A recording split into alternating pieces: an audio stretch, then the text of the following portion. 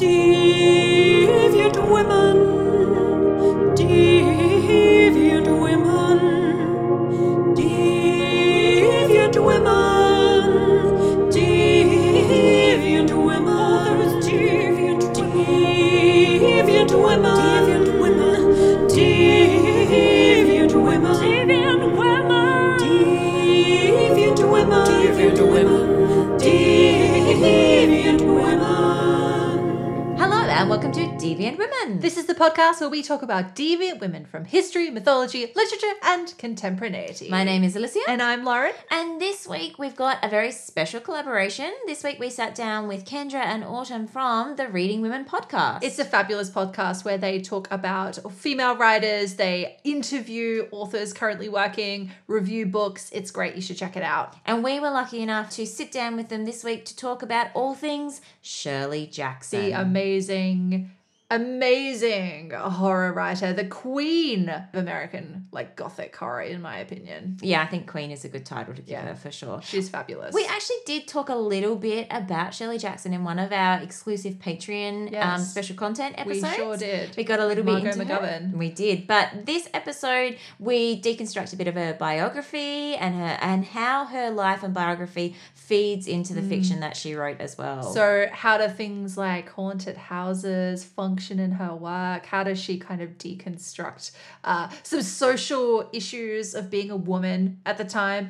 And, of course, how does the figure of the witch feature in her life, which is something I find very interesting. So it's really fascinating stuff, and we were so happy to sit down with Reading Women, and we hope you will enjoy this week's collaboration with the Reading Women podcast. So, hi guys, we're so excited to do this podcast collaboration with you. Yeah, it's excellent. We've managed to make all of the technology sync up and we're talking across the ocean. We are talking across a very big ocean. So, how are you guys?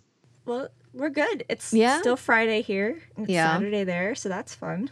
Yes, it is. We're in the future. We're in the future. I always think that's just so cool, the whole Dateline thing. My goodness. I would get so excited. You could literally not live a day in history. You could go across one and then go across the Dateline again and a day would be gone. I did that this time last year. I got to have 2 Wednesdays and then returning I had no Friday or something like that. Yeah, it's very bizarre. So strange. So cool.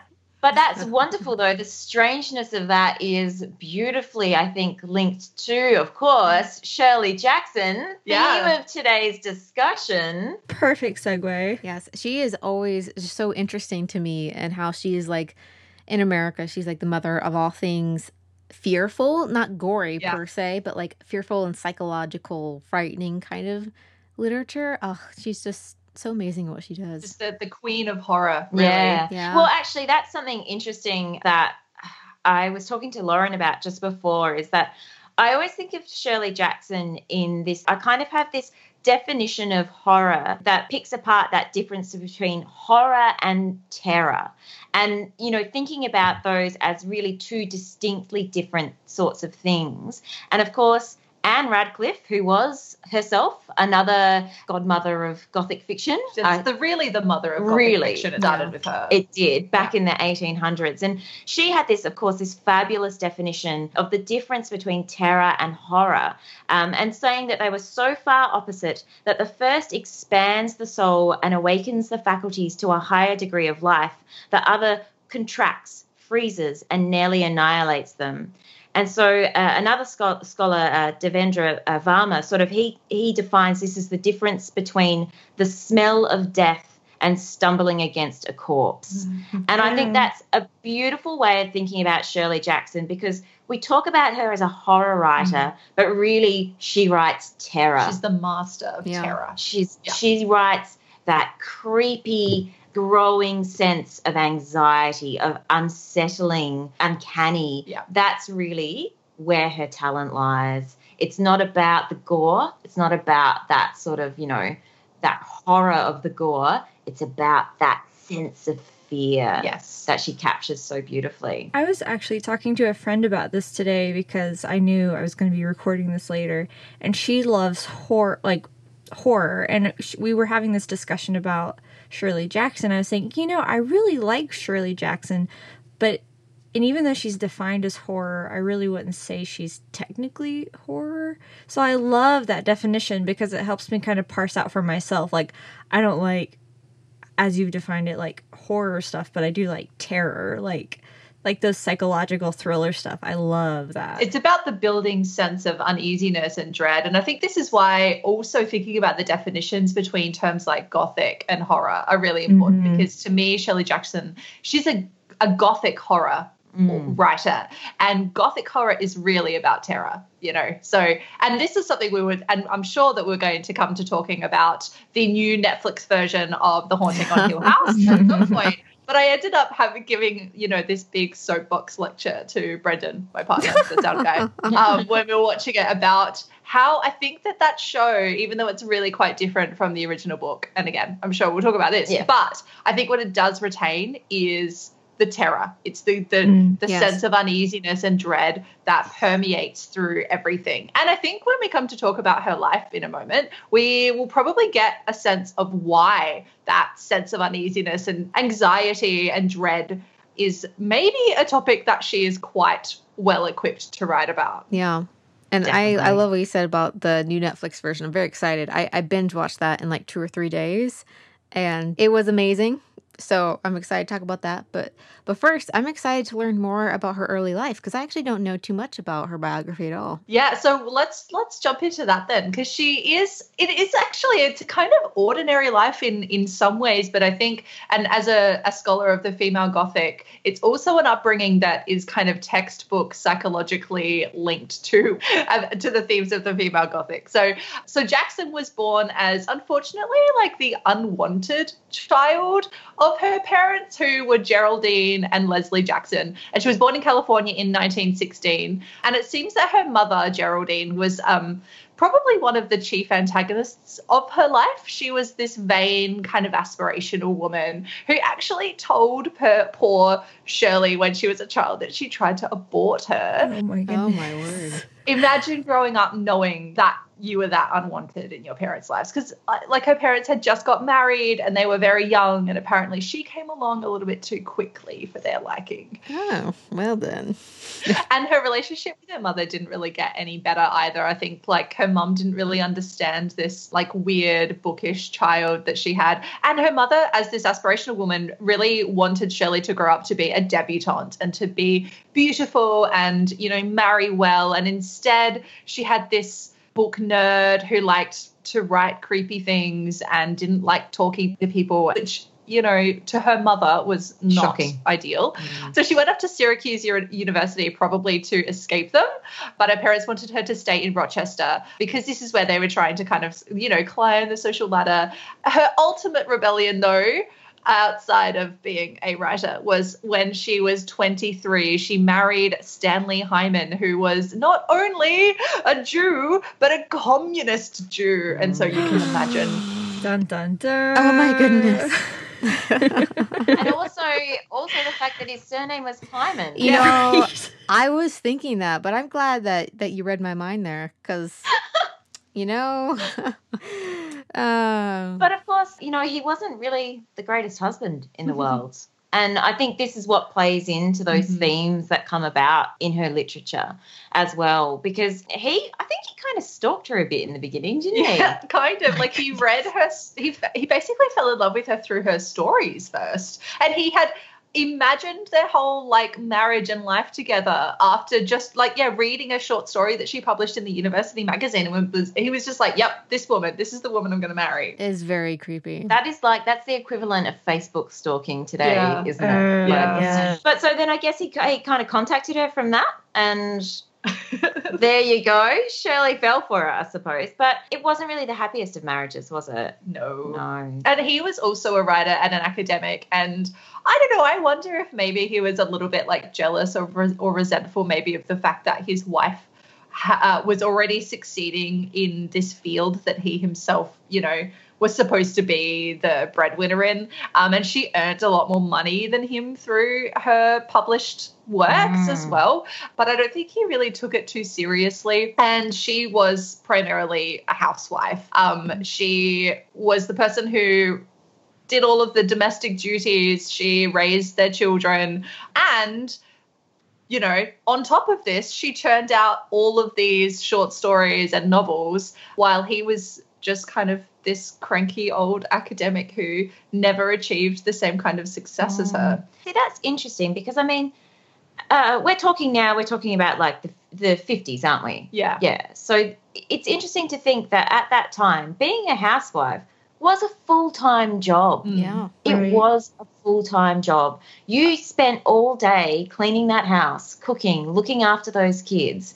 And to think that in amongst all of that, she still found the time to churn out the work she did is absolutely amazing. Yeah. Like, I get swamped when I have to clean the bathroom. I'm just Right?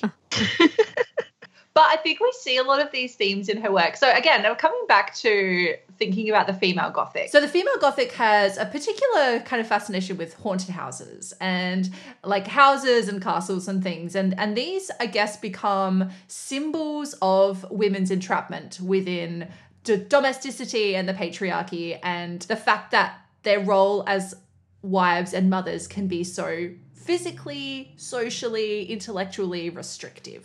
So haunted houses are these symbols of that entrapment.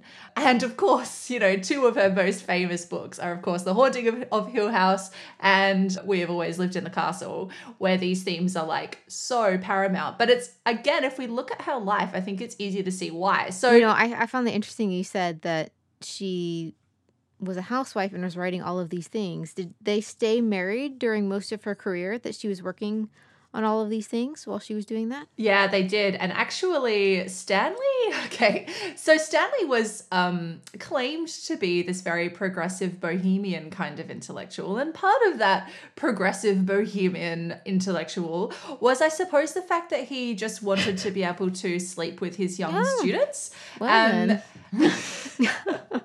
so progressive. Right. So he insisted that they have this open marriage, which Jackson really was not on board with. But whenever she would challenge him on it, he would say to her like, oh, so I guess you're just like not as progressive as you say you are. And like, you know, so he kind of, Oh my goodness. yeah. And really, So this is abuse, Yeah. really. This is like quite manipulative, abusive Yeah. behavior. I mean, and I think also it must have been hugely frustrating for a woman who was as intelligent and creative as Jackson. And she did kind of rage against him. She hated his affairs, especially like towards the end of their marriage. He did have, I suppose, something that moved beyond just a fling, and he claimed that he'd fallen in love with one of his other women. But meanwhile, one Yeah. of his many other women. so Jackson, I suppose, she's trapped within this role of being a domestic housewife, which she also plays up publicly. So, and it seems that she has this kind of a love-hate relationship with it. And I can't tell if it's because publicly she knew that this is what was expected of her, but she also had quite an interesting public persona that I'll come back to in a moment. But it is also a role, I think, that haunts her, like literally haunted her. So, for example, when she was admitted to the hospital to have her third child, the clerk asked for her occupation. Jackson told them that she was a writer, and the clerk responded, "I'll just put you down as housewife." Yeah. Oh my God, that's horrific. But she also wrote essays for women's magazines about housekeeping.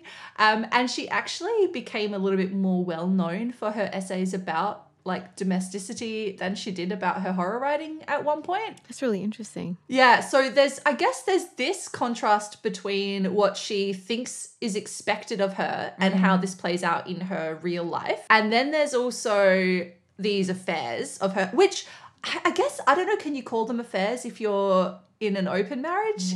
Does it count? I don't know. But if it's a one-way open marriage, I mean, I don't know. It's kind of weird. I don't know how she would have even have had time to have affairs, considering, like, you know, he's just like bumbling around with his academia, sleeping with his former students, but she's got a whole house to run, children to raise, And stories, to write. Yeah. Yes. And she did keep writing, but all of this, I think it did become a lot for her, and she did develop quite intense anxiety, which then turned into agoraphobia. Yeah, she had full-blown agoraphobia by the end of her life, didn't she? Oh, wow. Yeah, so she was unable to leave her house for a period of time. And actually, she had a breakdown that meant that she was unable to even leave her bedroom for a period of a few months. She became addicted to all kinds of uppers and downers. She also started drinking a lot more. Her weight fluctuated a lot. Meanwhile, the issues with her mother were not going any better. Her mum remained really critical of her. And a lot of her letters seem to reveal that she kept trying to impress her mum and be like, no, look, Mum, I'm successful. Yeah. Look at all these stories I've published. And, you know, look Still at desperately seeking that Yeah. acceptance from her mother. except that her mother just kept replying about what a disappointing, miserable failure she was. Oh my goodness. It's really interesting to think too, because I'm thinking 1950s, and are you all familiar with the TV show Leave It to Beaver? Yes. Yeah. Okay, so I just imagine like June Cleaver, housewife, is what her mother expected of her. And then here she is, like, subversively writing these stories about the patriarchy on the sly. But it's terrible, like, the emotional and mental toll that it took on her. Like, oh my goodness. So sad. And like you said, housekeeping is a full-time job, but it wasn't recognized as one. So when the dude came home, it was like he put his feet up and watched TV while the woman was still working, like, a 60, 70-hour work week kind of job, really, and doing writing. There's a quote here from her from an interview, and she says, 50% of my life is spent washing and dressing the children, cooking, washing dishes, and clothing and mending. After I get it all to bed, I turn around to my typewriter and try to create concrete things again. It's great fun and I love it, but it doesn't tie any shoes. Wow. I love that. It doesn't tie any shoes. So it sounds like she was working around the clock. Yeah.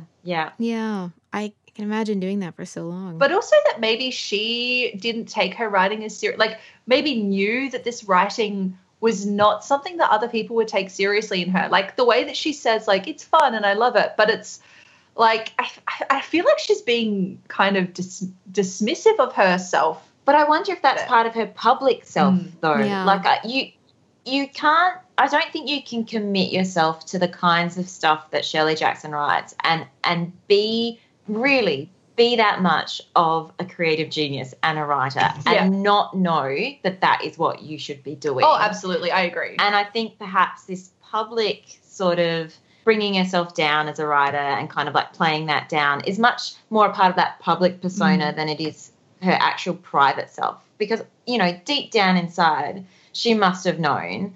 And she was successful as a writer. She did have validation of the work that she was doing. Her short stories especially were incredibly popular, especially after, of course, the publication of one of her most famous short stories that we'll talk about shortly, The Lottery, as well. So she did have success in her lifetime. So, yeah, I kind of think maybe that there's much more of this public persona that she puts on, perhaps to appease her husband, to appease her mother, those people who are listening back to it, to being kind of reassuring them that, yes, look, I know that you're all talking to me about my writing now, but, really back at home, that's what counts because my husband's listening to this and my mother's listening to this. There does definitely seem to be a lot of a kind of a split sense of herself in that split between the domestic version of Jackson and the domestic, and the writer version of Jackson. And I do think that she's definitely, a lot of it is that kind of public appeasement of performance. But I wonder how much of that is internalized as well,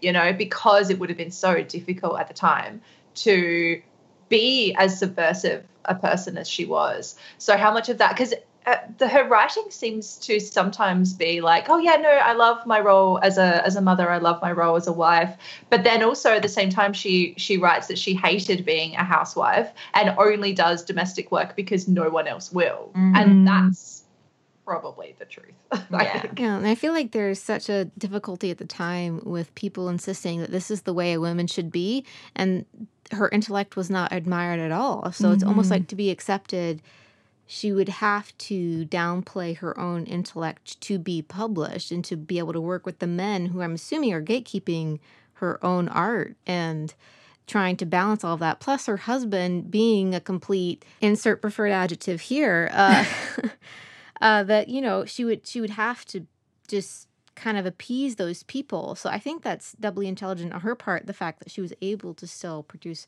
that and do all of the things that she was expected to do. But I imagine she must have felt so tired doing all of that. Oh, definitely. And I think that that's what we see coming out in her anxiety and her agoraphobia. Like, she shut herself away for 2 years. She couldn't leave the house. So, you know, that doesn't just happen to you for no reason, I don't think. Yeah. Right. And of course, I'd also just like to say there's nothing wrong with being a housewife if you want to be a housewife. I'm not, like, you know, that is a full-time job. I very much respect women who do that all the time. But obviously, for Shirley Jackson, it was not what she wanted it out of her life. But also interesting coming to this idea of her public versus her private personas. Her part of, and I wonder if this is part of what you were saying just before, is that part of her public persona, as much about being accepted, had to play another role. And I think that this is because her fiction dealt with these dark, spooky themes. And she developed a bit of a public persona for being a witch. Oh, interesting. So while her private self was anxiety-riddled and agoraphobic, her public persona was really witty and sharp. And, yes, she, like, delighted in prodding and needling people. And, yeah, that she was a practicing witch. So in a biography first written by Stanley, her husband, for her first book, The Road Through the World, because she hated writing her own biographies. She absolutely hated it. So Stanley wrote this for her, and he wrote, she plays the guitar and sings 500 folk songs, as well as playing the piano and the zither. She also paints, draws, embroiders, makes things out of seashells, plays chess, and takes care of the house and children, cooking, cleaning, laundry, etc. She believes no artist was ever ruined by housework or helped by it either. She is an authority on witchcraft and magic, has a remarkable public library of works in English on the subject, and is perhaps the only contemporary writer who is a practicing amateur witch, specializing in small-scale black magic and fortune-telling with a tarot deck. Oh. Yeah. She's also passionately addicted to cats. Same. And at the moment has 6, all coal black. She reads prodigiously, almost entirely fiction, and has just about exhausted the English novel. Her favourite period is the 18th century. Her favourite novelists are Fanny Burley, Samuel Richardson and Jane Austen. She does not much like the sort of neurotic modern fiction she writes herself. What? The Joyce and Kafka schools. Cannot blame her. And in fact, except for a few sports like Forster and Warner, does not really like any fiction since Thackeray. She wishes she could write things as leisurely and placid as Richardson's, but doesn't think she ever will. She likes to believe that this is the world's fault, not her own. What? Hang on. What the? Wait, what?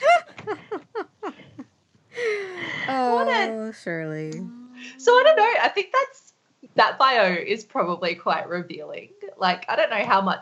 It was written by her husband, who we do have to assume loved her. Like, even while he was philandering and, you know, not being progressive in his open part of his marriage, but not being particularly progressive in the taking care of some of the domestic duties part of his marriage. Yeah.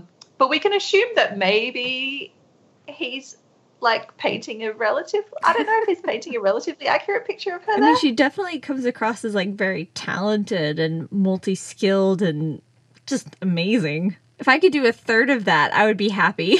I'm sure, like, in the 1950s, their 1950s had to be the 1800s, you know. So I'm sure there was this romanticized idea of the literature at the time with Fanny Burney and Jane Austen and whatever, and how awesome that was. But, I mean, those poor women had to go through so much just to get published.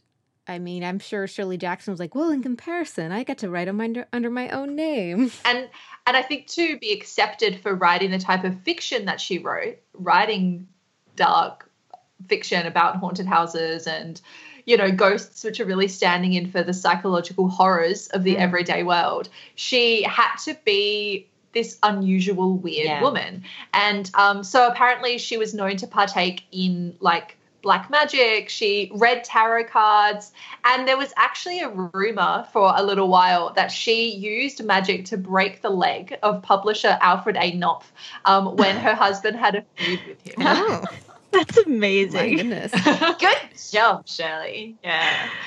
There is that quote, and it's a W.G. Rogers quote. Miss Jackson writes, "Not with a pen, but with a broomstick." And that quote is like the little blurb on the front of one of her collections of short stories. Yeah. Shirley Jackson's Dark Tales, I think, is the one. And that's the little quote that's on the front there, you know, that she writes, "Not with a pen, but with a broomstick."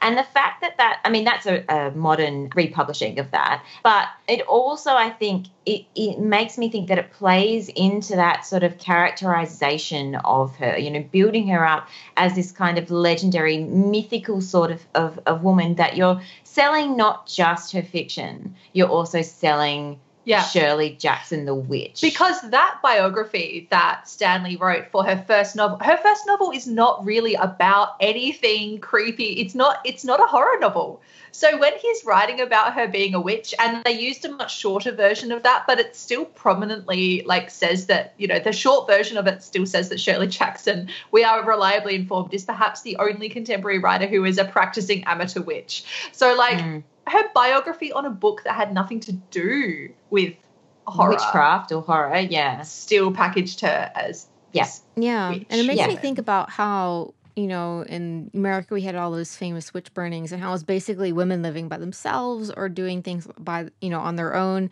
that were considered typically feminine. So they were, of course, witches. And it almost makes me think of Shirley, well, I mean, it does make me think of Shirley Jackson and how she was writing untypical, quote unquote, fiction for a woman. So, of course, she must be practicing witchcraft. Yeah, because things like... It's so unladylike. And again, we're going to come back to the lottery, but her mother's comments to her about the lottery were like, why have you written something so awful and horrible and scary? Why don't you write something that makes people feel good? Oh my god, this is so perfect. Like, so I'm a huge fan of Flannery O'Connor, and you know, she's like a Southern Gothic writer, and her mom said to her, you know, one time, "Flannery, why don't you write nice stories like Margaret Mitchell?" It's so funny that like moms have the same opinion about this kind of stuff. Yeah. It's funny, and I mean, like, I'm in no way Flannery O'Connor or Shirley Jackson, but I write a lot of horror as well, and there are a lot of stories that, you know, my mum's like, "Can I read that story?" And I'm like, "Oh, no, Mum, don't read that one. You won't like that one." And then I'm like, "One of these days, Mum, I'll write you a story that you really like. I swear, it'll have like rabbits in it and rainbows and you know, happy things. I swear, I'll write you a story you'll like one day." That's so funny because like I have the opposite. The fact that I write so many ghost stories comes directly from my mother, from my mum's influence. Yeah. So They're in there. it's generational. But it's funny because she did play into this public persona of herself for a witch and being this kind of mistress of horror. And in another biographical note, she wrote, "I am tired of writing dainty little biographical things that pretend I am a trim little housewife in a Mother Hubbard stirring up appetizing messes over a wood stove. I live in a dank old place with a ghost that stomps around in the attic room we've never gone into. I think it's walled up. And the first thing I did when we moved in was to make charms in black crayon on all the door sills and window ledges to keep out demons, and was successful in the main. There are mushrooms growing in the cellar and a number of marble mantles which have an unexplained habit of falling down onto the heads of the neighbours' children. At the full moon, I can be seen out in the backyard digging for mandrakes, of which we have a little patch, along with rhubarb and blackberries. I do not usually care for these herbal or batwing recipes because you can never be sure how they will turn out. I rely almost entirely on image and number magic." That's Arithmancy. Hermione would approve. Yes. And so then I think the figure of the witch is a really interesting one for Jackson because it was so publicly known, but apparently it also kind of annoyed her because it meant that people could take her work less seriously. If you dismiss her as, oh, she's the spooky witch writer, then it also demeans her work. And so I think that part of it annoys her, and she, I think, like even wrote to her parents that she felt embarrassed by it. She said that it feels like it's a bad hangover, you know, when people call her a witch. And yet she played into it so much as well. So again, I feel like Jackson is this really interesting this split woman. She's just a woman of all these contradictions and doubles, which of course is another very big theme in the female Gothic. Well, I wouldn't mind picking up on that idea and turning to think about The Haunting of Hill House. If we can, if we're okay with me doing that. Still without any spoilers. Yeah, without too many spoilers. And talking about Shirley Jackson's version of this first, because yes, there has been a recent adaptation that diverges very, very, it goes on a very different tangent from Shirley Jackson's novel. And there are earlier, I mean, The Haunting, of course, in the 60s was, I suppose, a fairly faithful rendition of the book. But this most recent version does go off on a different tangent.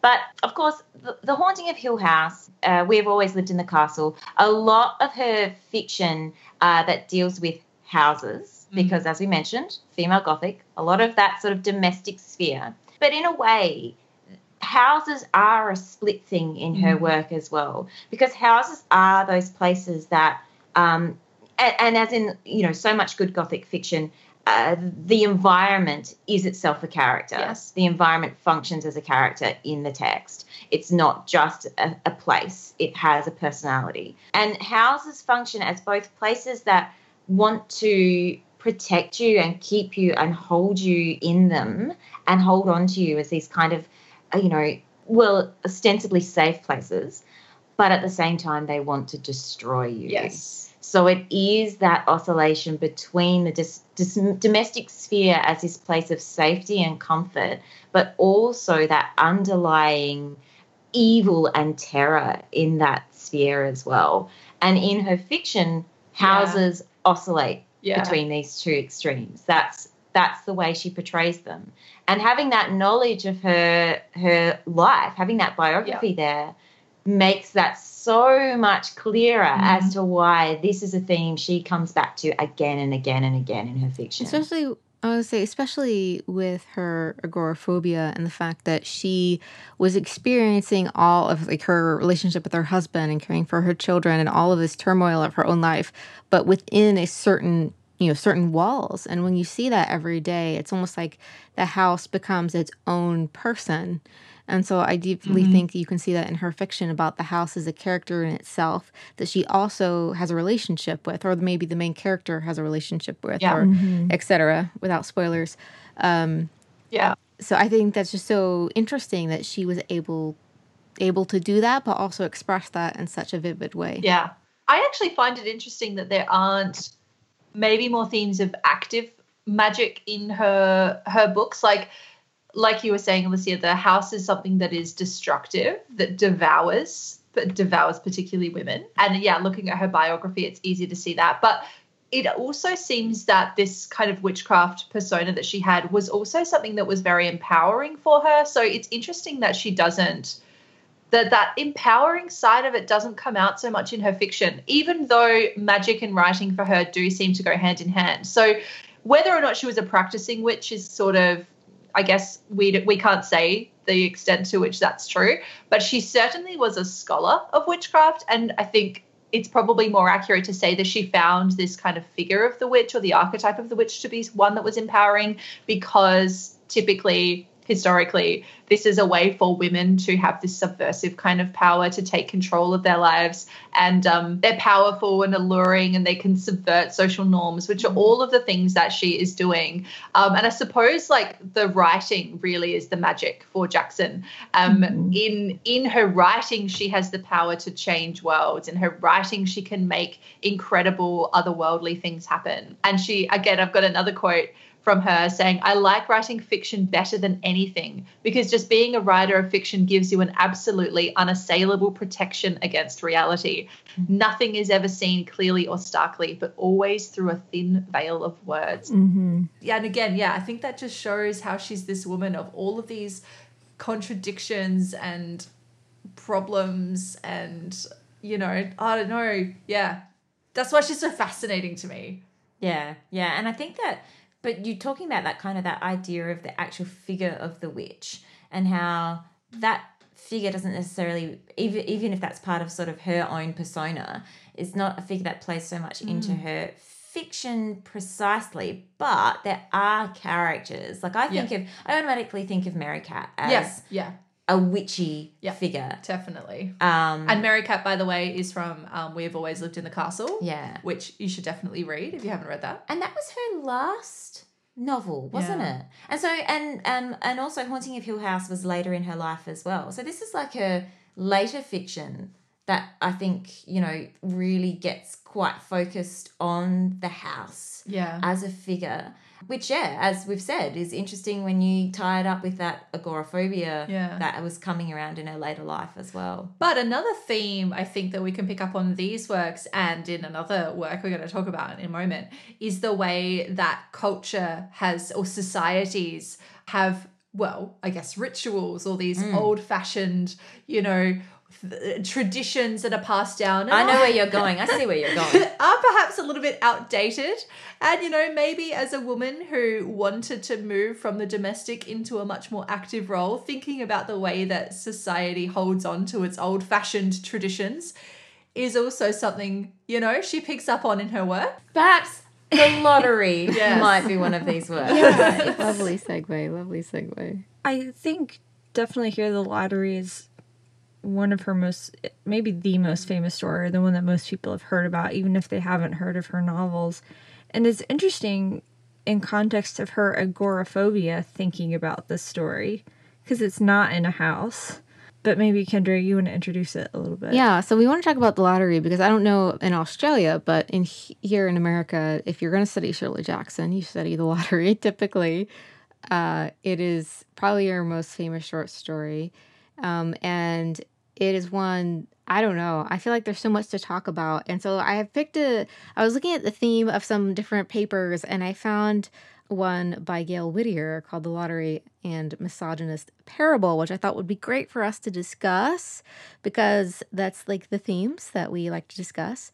But I saw that you guys had added some bio information about the origins of the story and readers' reactions. Oh, yes. Sorry, yeah, this is just, I have a tendency to over-research. Oh, I understand. So, I'll give maybe a little bit of context for the story of the lottery, which apparently, so there's a little bit of an apocryphal story about how she came up with the lottery, was that she was out running errands one morning in June in 1948. She was with her daughter. She came home, put her daughter in the playpen, and then just smashed out the story. And apparently she only made 2 corrections. And she says that she didn't want to fuss with it. And then she just sent it off to her agent. Her agent apparently didn't like it, but was like, well, it's not my job to like it or not. I'll just send it anyway. Sent it to the New Yorker Fiction, and the New Yorker Fiction unanimously loved it and they picked it up. But apparently this is maybe not quite so true. It was a little bit of a slower process. She probably did do more editing than this story suggests. But nevertheless, the time between when she wrote this story and when it found its way into the New Yorker, which is, of course, the place to publish fiction, short fiction, is still really short and really remarkable. And it was quite scandalous when it was originally published, wasn't it? Yeah, so the story provoked hundreds. Apparently she was receiving like dozens of letters a day, hundreds and hundreds of letters for a period of months after the story was published. Most of them were really angry. They were outraged that this story delved into such dark themes. And I suppose that's sort of like her mother's reaction, like, why couldn't you write a nice story that makes people feel good? But more than that, some people thought it was true. Yes. Oh. That's the key thing, is that quite a lot of people were like, where is this place that they let this happen? Yeah. Didn't quite understand the concept of fiction. But also the New Yorker doesn't distinguish Between fiction, Yes. And so they didn't know if this was an essay or a short story, which is really interesting. Apparently some people were really just generally confused and wanted Jackson to illuminate them about what the story meant, and to which she was basically just like, I don't know, I just wrote a story. You interpret that. Your job as a reader is to interpret that how you want to. I reread the story in preparation for this, and I think I definitely did understand it better the second time around. Yeah. Yep. Definitely. And I did as well. And so I I listened to it and I was just like on the edge, and I had forgotten how abrupt the ending is, and so it just ended, and I was like, what the junk? What just happened? Even though like I was like, what? Anyway, I feel like most people, though that is the typical reaction, like, wait, it just stopped. It just stopped. Yeah. But it's the implication of the event, I think. And again, this is that difference between horror and terror. What she's doing here is she is creating the dread, creating the unease, but she's not showing us. Yeah. Yeah. And that's good terror. And that's something I really appreciate about Shirley Jackson's work, is that, like you said, it is more about terror rather than gore. Because I can't really do a lot of gore, to be perfectly honest, but I really appreciate the way that Shirley Jackson works on the reader's emotions and is very aware of what her writing is doing. And that's so intentional, but so perfect at the same time. And I feel like with The Lottery, it's so impactful because I didn't realize, but it's been dramatized on the radio, it's been televised and turned into a ballet. Yeah. A ballet. I really need to see that because I just want to know how that works. Yeah. Imagine how they do that.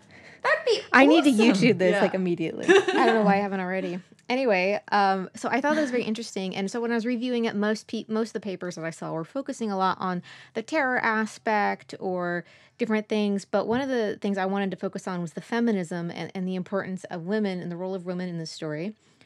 So for listeners who aren't familiar with The Lottery, a bunch of people are gathered together in this town on a particular day. And there's a black box, and every man from each family pulls a lot or a piece of paper from the box.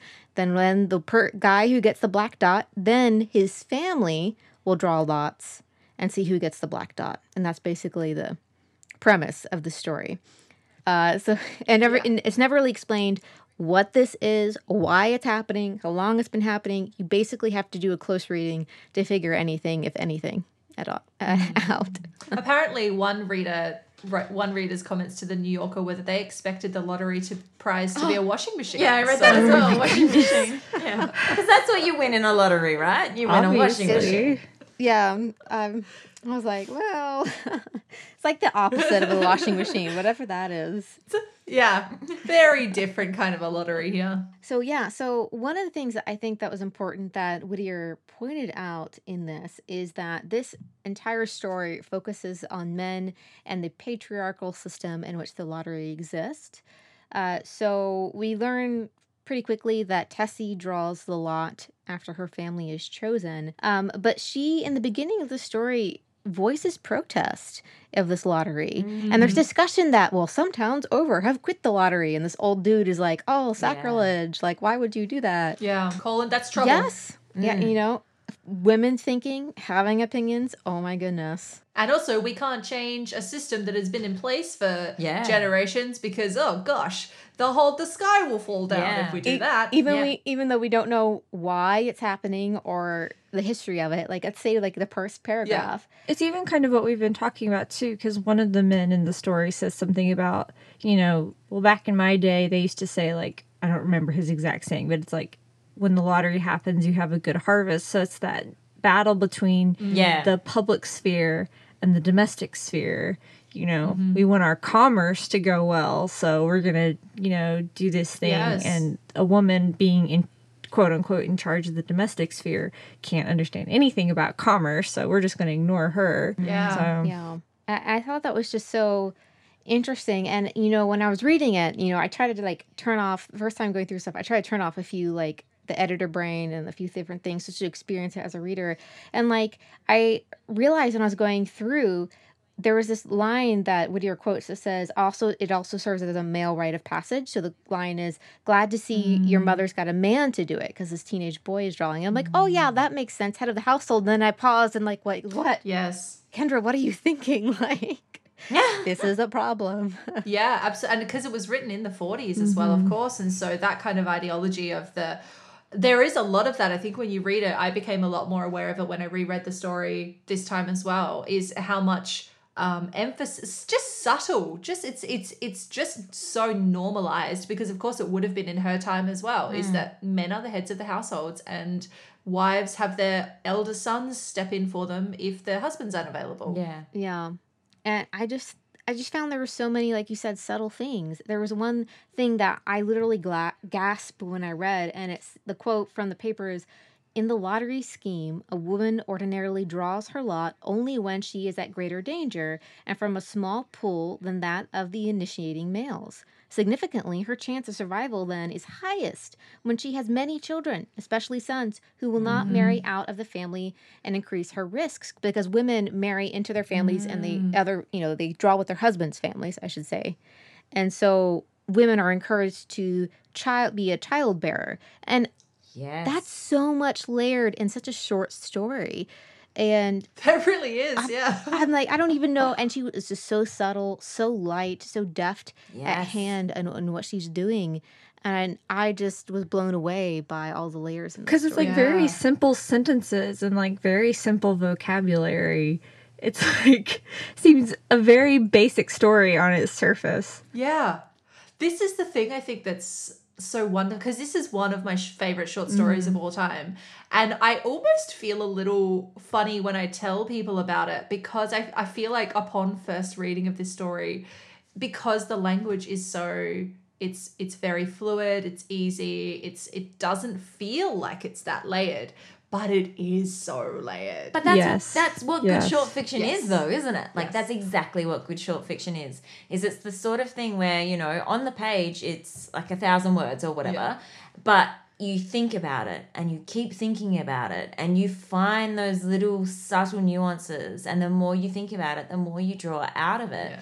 And that idea that you were just talking about, that idea of how this whole system of the lottery forces women into being child rearers, because that protects them. Yeah. The more children you have, the more protected you are, is really fascinating, because I hadn't really thought about that before, but it's so there. And what's also really interesting about that is the fact that it's the compulsion for women to protect their children, to avoid having children, to avoid having to Put them in danger. put them in the lottery, is not touched on. Rather, we get the opposite, where Tessie's sort of like is like, what about my daughter? You know, Yeah. like she's kind of willing to put her daughter into the fray to protect. It's much more of a self-serving thing. Instead, she's always willing to sacrifice her daughter.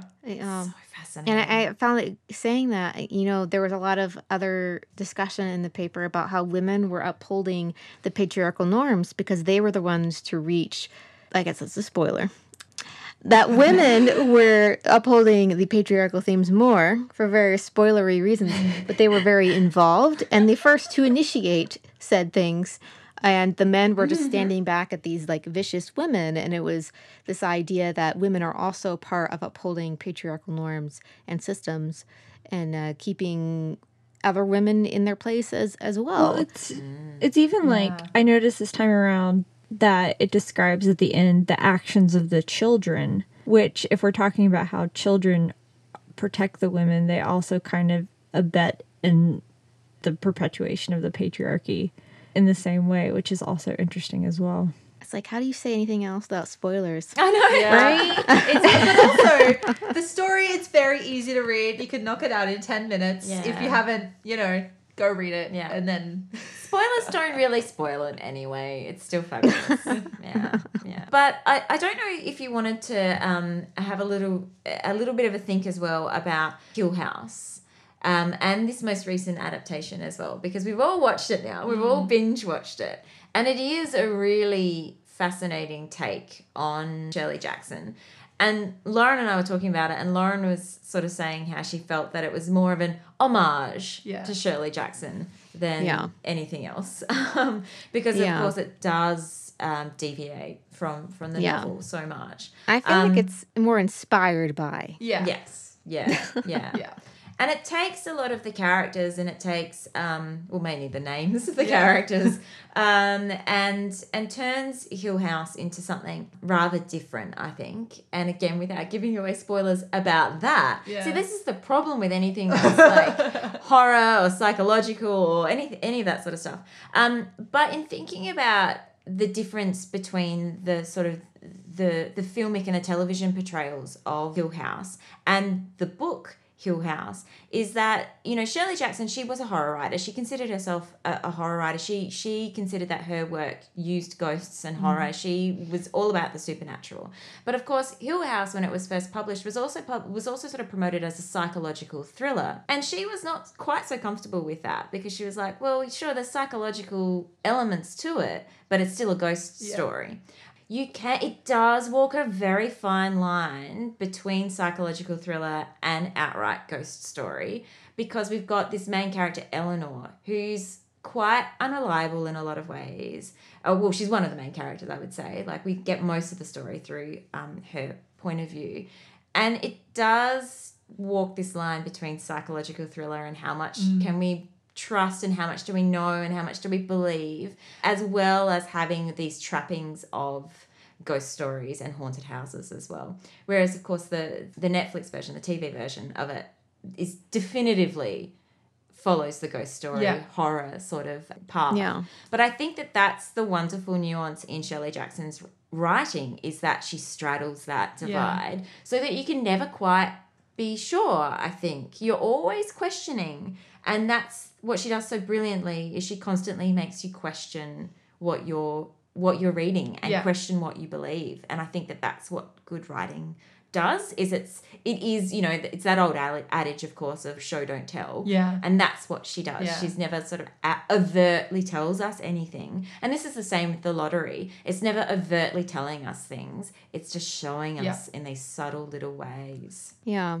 And that's something that I really appreciate about The Haunting of Hill House, the Netflix series, is that it is more inspired by, but I think, like we were talking about at the top of the show, it definitely takes that idea of terror. It's not very gory. There are some moments, right? But comparatively speaking to some other shows I might have seen, it's more scary than anything else.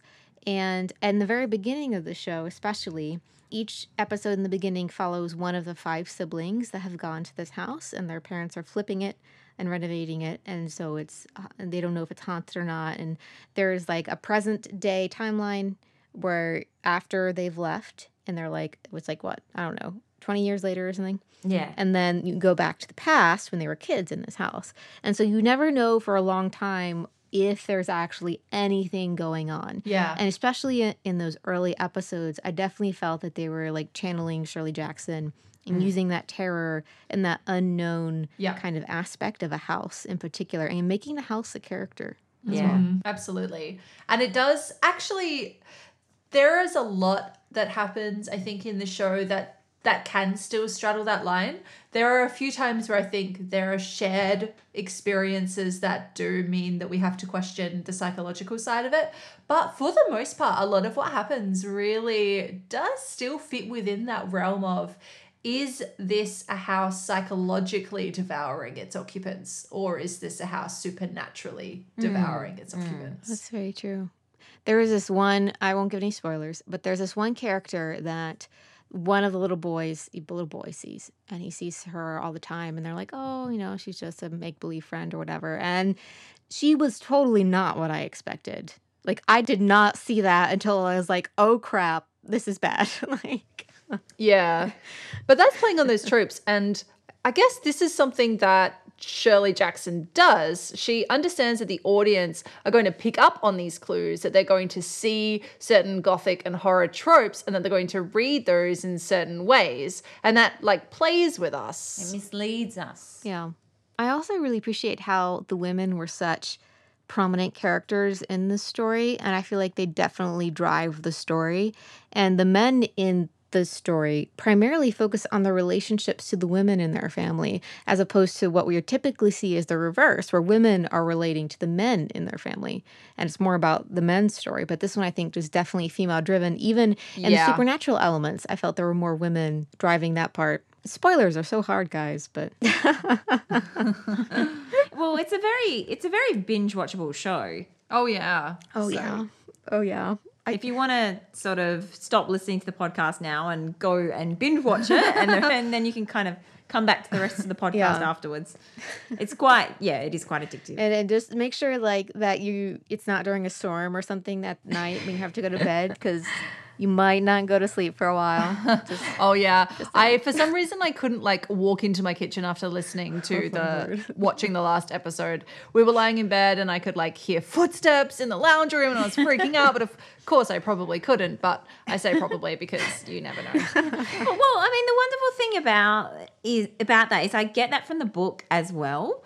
Like, it's not just something that comes across in, I mean, it's heightened in that visual medium. And we're so used to all those senses being tapped into when we're watching a movie or a show. But Shirley Jackson does that as well. Like, she creeps me out. She genuinely creeps me out.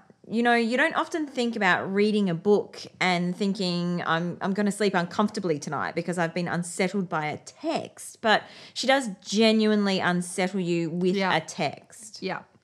Yeah, and I think that's the thing that's so remarkable about The Lottery. It's how unsettling that ending is. Because, I don't remember a lot of what I read in undergrad as a student, but I remember that I did study The Lottery, and it stuck with me for 10 years until I started teaching it myself.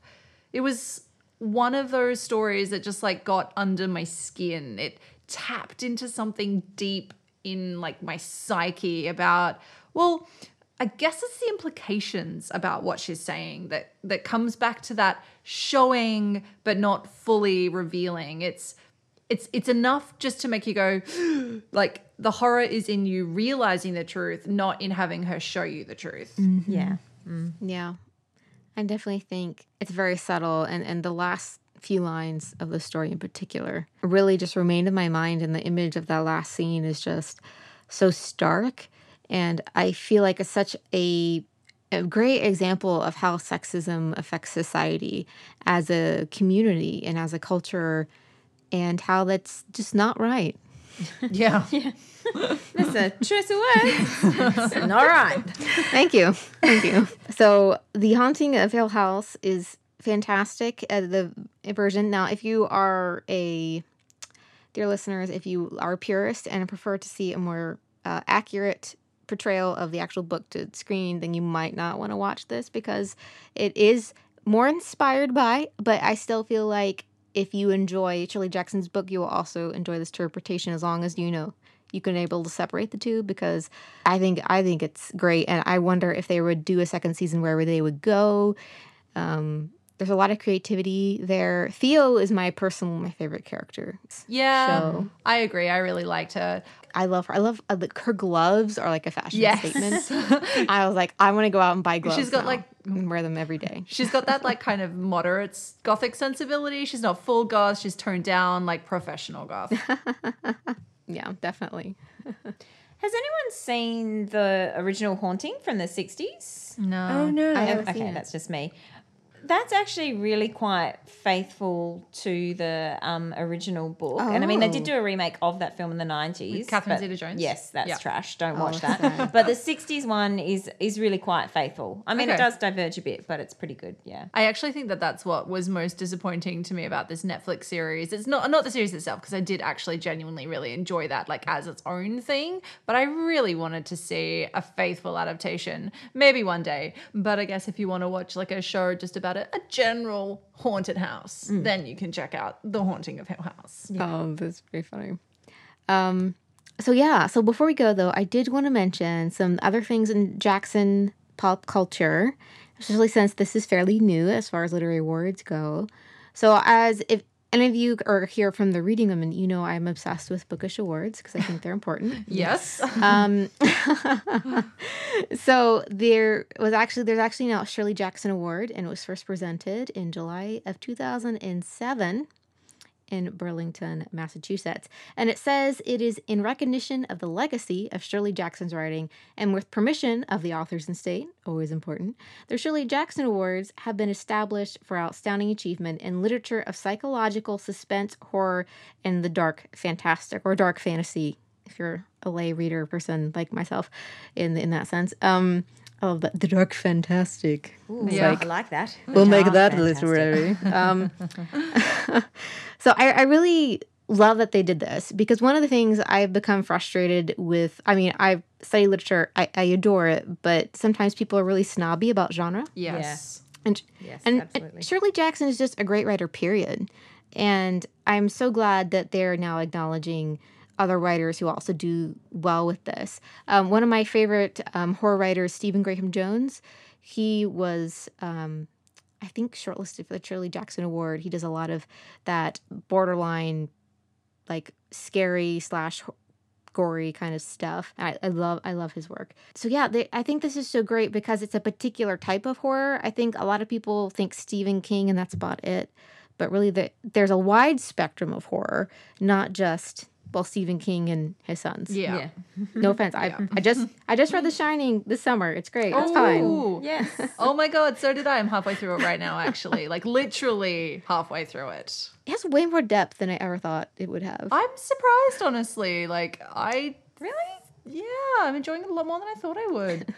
I'm a bit of a snob though. It's like maybe because our bar was like here, you know? Yes. You didn't have to do very much, but I mean, considering the movie didn't have a ton of depth to it, the book is so much more. Hey, I love that movie. Movies Back off that movie. Back off.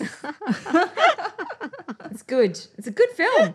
It's good. But I think, as you said, though, that difference between that idea of highbrow literary fiction and lowbrow horror really is one of those genres. And you know how much genre fiction is devalued as genre fiction in some way that it's lesser than. Yeah. But as you say, anything you read by Shirley Jackson, it doesn't matter what genre you put on it, you know, like psychological thriller, horror, all of the dark fantastic, it's still excellent fiction. Yeah. I mean, it's beautifully written, Yeah. it's masterful, it's mistressful, perhaps, is a term we might use. And I think that's the key thing, you know, recognizing the value in genres of all shapes and sizes. Yeah, and I think it really took probably too long for Shirley Jackson to be like fully recognized in her own time, like critically. Like The Lottery was all that she was really known for, and people didn't really look at her much outside of that. And I have to like apologize because in my reading for this episode, I came across a quote and I can't really remember where it's from or who said it. But basically, it's about like they were putting forward Shirley Jackson as like a great American writer. And someone was like, oh God, have we just jumped the shark if we're using Shirley Jackson because she's only known for this one story. What? Oh my Yeah. goodness. And it's like, are you kidding me? One story? Fuck. Bullshit. Shirley Jackson is, in my opinion, like one of the great mid-century American writers. Yeah, without a doubt. It's like the dude that said Philip Roth, you know, had died and so-and-so wasn't writing anymore. So are there any other great American writers out there? Right? Just like, you obviously need to do a little more research Yeah. before you go on Twitter. Yeah. Just anyway. But yeah, so this has been great. I've loved studying Shirley Jackson for this show and learning more about her. 'Cause Yes. I only knew her primary works, such Yeah. as The Lottery and The Haunting Hill House, and We've Always Lived in the Castle, and just really didn't know much about her. So this has been great learning more. Yeah, and I think her for life. me, it really has helped me to understand like the type of fiction that she writes. And, you know, like it seems so obvious to me now why she Yeah. wrote what she did. Yeah, and also, you know, we've touched on some of those particular works and those well-known works by her. But I also wanted to say, you know, I'm a lover of short stories Yeah. and they're a passion of mine. I love reading them and I love writing them. And Shirley Jackson short stories, you know, if you don't want to dive straight into her novels, then there's plenty of collections of Shirley Jackson's short stories. There's one collection that I didn't love actually, and I think that one's Just an Ordinary Day, which was released recently, I think. But some of those stories, I just wasn't into it. And then I read afterwards that they were actually published afterwards. Like they were unpublished short stories that they found in a box, like out in the garage or whatever. No. And so, you know, they're published posthumously. And I think that's a really interesting thing when you think about texts from authors that are published after they Yeah. died. And, you know, they would have loved to go over them. Yeah. They didn't get a chance to edit them and whatever. And, you know, you just find a box and they go, horror. publish those. Yeah, I know. Yeah, Shirley Jackson sort of turning in her grave over that. Yeah. But she did publish a lot of short stories. So, you know, if you don't Yeah. want to dive into her novels, then you can definitely dive into her short fiction. Straight gateway, I think. I mean, Autumn is our short story lover. I mean, I also do, but I mean, compared to Autumn, it's like, you know, love language or something. Indeed. Well, and I really only read The Lottery of hers, but this talk has inspired me to go get more of her stories. So. Yeah, do it. Well, yeah, this has been great. I love our like combo of humanities here, and it's like I don't know, getting the team together of like A Team or Good team. Yeah. you know, Yeah. all the Marvel superheroes. Yes, Yes. yes. Well, thank you guys so much for getting in touch. And, you know, because I'm already a subscriber of the Reading Women podcast. I've got your Reading Women checklist, which I recommend everybody checks out if you want to get through some a diverse range of books by women this year. Well, there's not much of the year left. No. But there is enough time left to make sure you read some Shirley Jackson. There sure is. That was a really awesome chat we had with Kendra and Autumn. I really enjoyed chatting all things creepy, spooky Shirley Jackson with them. I feel like we could have kept talking for a very long time. I could talk about Shirley Jackson until the cows come home. Yeah, same here. And of course, if you haven't watched The Haunting of Hill House now, the adaptation of it that's currently out there on Netflix, you're going to now, aren't you? It really is fabulous as long as you do go into it knowing that it is not really an adaptation of The Haunting of Hill House. Yeah, has very little to do with it. But also, how come we don't get kickbacks from all this promotion that we do for shit? Like, honestly, we're Well, we should always look like, into you this, should maybe. watch this, you should read this. Why do we get no royalties for all of this free promotion we're giving stuff? We can look into that. Yeah, we should. Yeah. All right. Anyway, something else that we should also point out, which is important to know, is this is our second to last episode for season 2. Yeah, season 2 is wrapping up because it is nearly the end of the year. And we have shit to do, guys, over the summer. We've got Lives to lead, things to write. weddings to have. Yeah, that is one of the reasons we need to go on a little bit of a summer hiatus. The other reason that we need to go on a little bit of a summer hiatus is because, once again, Deviant Women is stepping out from behind the microphone and we are going to be performing live on stage at the Adelaide Fringe 2019. Oh, such exciting times. But you know what? We're going to hold off on giving you too much information about that. So keep your eyes peeled because we will have a grand announcement with all the details for you next time round. In the meantime, if you want to support the podcast, you can find us on Twitter, Facebook, and Instagram. We are at Deviant Women. You can, of course, follow us on Stitcher, iTunes, your podcasting app of choice, and leave us reviews. We really do love them. If you really want to show your support for the podcast, you can jump onto Patreon. We have all kinds of behind-the-scenes exclusive content, extra interviews, extra episodes, not to mention we've delved into the realm of short films. We have. Oh, yeah. It's good times. And if you'd like to buy some merchandise, you can get T-shirts and enamel pins on our Etsy store. And that's us, again, all done for another episode. So big thank you to Brendan Davies for the sound, to India Hui for the music, and, of course, to Autumn and Kendra of the Reading Women podcast. And we will see you guys next time for our final episode of Season 2. Bye!